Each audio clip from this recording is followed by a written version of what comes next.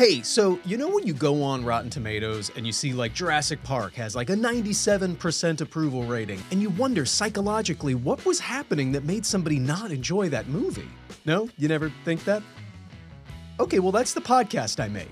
Introducing Off the Mark, good chat on the bad takes of great movies. Every week, me, my co-host Mick Andrews, and sometimes a special guest will tackle one beloved movie, but rather than just heap praise on it, we find the people who had issues. Join us as we wince through the worst reviews of the greatest films of all time. It gets pretty crazy. Did you know someone thought John Williams' score for Jurassic Park was thick? We have a lot of laughs too, and we hope you'll listen along. Let's find out who was off the mark.